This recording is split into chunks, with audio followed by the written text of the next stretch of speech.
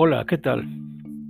Bienvenidos a este nuevo blog, el cual vamos a tratar sobre el secreto o la fórmula del manejo de un todo incluido, un hotel all inclusive en inglés. Y vamos a tratar algún tema que va relacionado. Entonces, comencemos. La verdad es que todos quisiéramos encontrar la fórmula para gestionar un hotel o resort operando bajo el concepto todo incluido, de la manera más acertada, más adecuada. Sin embargo, y aunque puede haber varias estrategias y tácticas, la verdad es que todo cae en la operación. Si un hotel que maneja ese concepto no aplica ciertas estrategias, seguramente podría tener algunos problemas de utilidad económica o al menos no alcanzaría a cubrir las expectativas de los inversionistas. Y aunque puede pensarse que las ventas y administración son primordiales, la realidad es que la responsabilidad final recae en la operación del hotel. Es decir, habría que aplicar varias fórmulas en varios departamentos para que en conjunto generen los resultados esperados. Y claro, cualquiera puede decir que su departamento es el más importante y pueden tener razón. Definitivamente todos los departamentos son importantes. Sin embargo, hay dos que destacan y de lo cual hablaremos. Pero para esto es necesario que la dirección del resort, del hotel, tenga claro cuáles son sus objetivos de corto, mediano y largo plazo. Considerando que tiene clientes internos y externos a quienes satisfacer para que las actividades de ambos lleven a cabo y generen los rendimientos planeados. Como director y en pocas palabras, tienes que tener claro lo siguiente, que aunque todos los departamentos son importantes, la responsabilidad principal de cara al huésped recae en los departamentos de entretenimiento o animación y de alimentos y bebidas. El primero porque está encargado de proporcionar la animación y actividades necesarias para mantener activo al cliente y entusiasmado por la diversión y entretenimiento. El segundo porque en todo momento los huéspedes querrán degustar alimentos y bebidas que vayan de acuerdo con sus necesidades y superen sus expectativas. Por lo que como director de un resort debes tener claro que tienes que tener la habilidad para poder combinar las actividades e instalaciones de animación con las degustaciones en un hotel, todo incluido, y es una de las tareas principales de un director de hotel. A ver, veamos, ¿por qué digo yo que los principales o en los departamentos que cae la mayor responsabilidad es entretenimiento y alimentos y bebidas?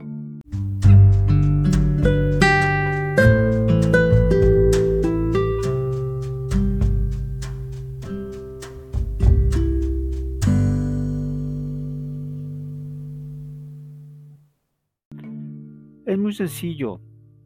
La cuestión es esta. Eh, los clientes que visitan un hotel todo incluido van con la intención de probar todos los alimentos y bebidas que tenga el hotel. y se la pueden pasar comiendo, bebiendo todo el tiempo, ¿verdad? Eso definitivamente te impacta en el costo de alimentos y bebidas. Pero olvidémonos del costo. Debemos de pensar que si nada más se van a dedicar a comer y a beber, pues realmente no se van a divertir. En un máximo de 2, 3 días se sentirán aburridos y por lo tanto su estancia no será tan agradable, o al menos no será una experiencia de vida como debemos de buscar todos que sea, ¿verdad? Y entonces aquí es donde entra el departamento de entretenimiento o animación, que tiene que buscar cómo tener a la gente entretenida la mayor parte del tiempo. Desde que inicia el día hasta que termina en la noche. En algunos casos el entretenimiento termina o la animación termina cuando se acaba el último show y a lo mejor hay algún bar donde tomar la última copa. Pero otros tienen discotecas para bailar y es donde terminan lo último. Y miren, podría decir un gerente de división cuartos, director de división cuartos, que su departamento es el más importante porque los clientes se quedan ahí 8 horas como mínimo. Y podrían tener razón, sin embargo, recordar que pues esas 8 horas o 7 o 6 horas, las que sean, se la pasan dormidos, ¿verdad? No se la pasan mirando las cosas o algo así, ¿verdad? Se la pasan dormidos, es donde van a descansar. Y no es que tengan, ¿qué les puedo decir? Otras intenciones, sencillamente es que durante el día se la pasaron divirtiéndose y comiendo o bebiendo y lógicamente en la noche van a descansar.